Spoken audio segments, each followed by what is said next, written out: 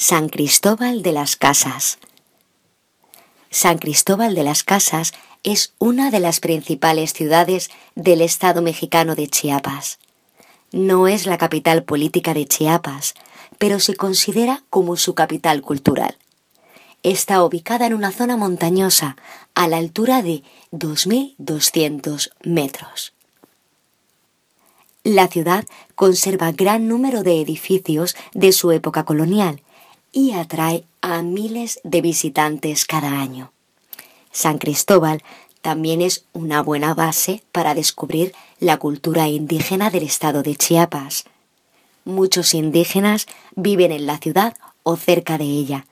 En las tiendas y mercados de San Cristóbal se pueden comprar muchos productos elaborados por estas comunidades indígenas.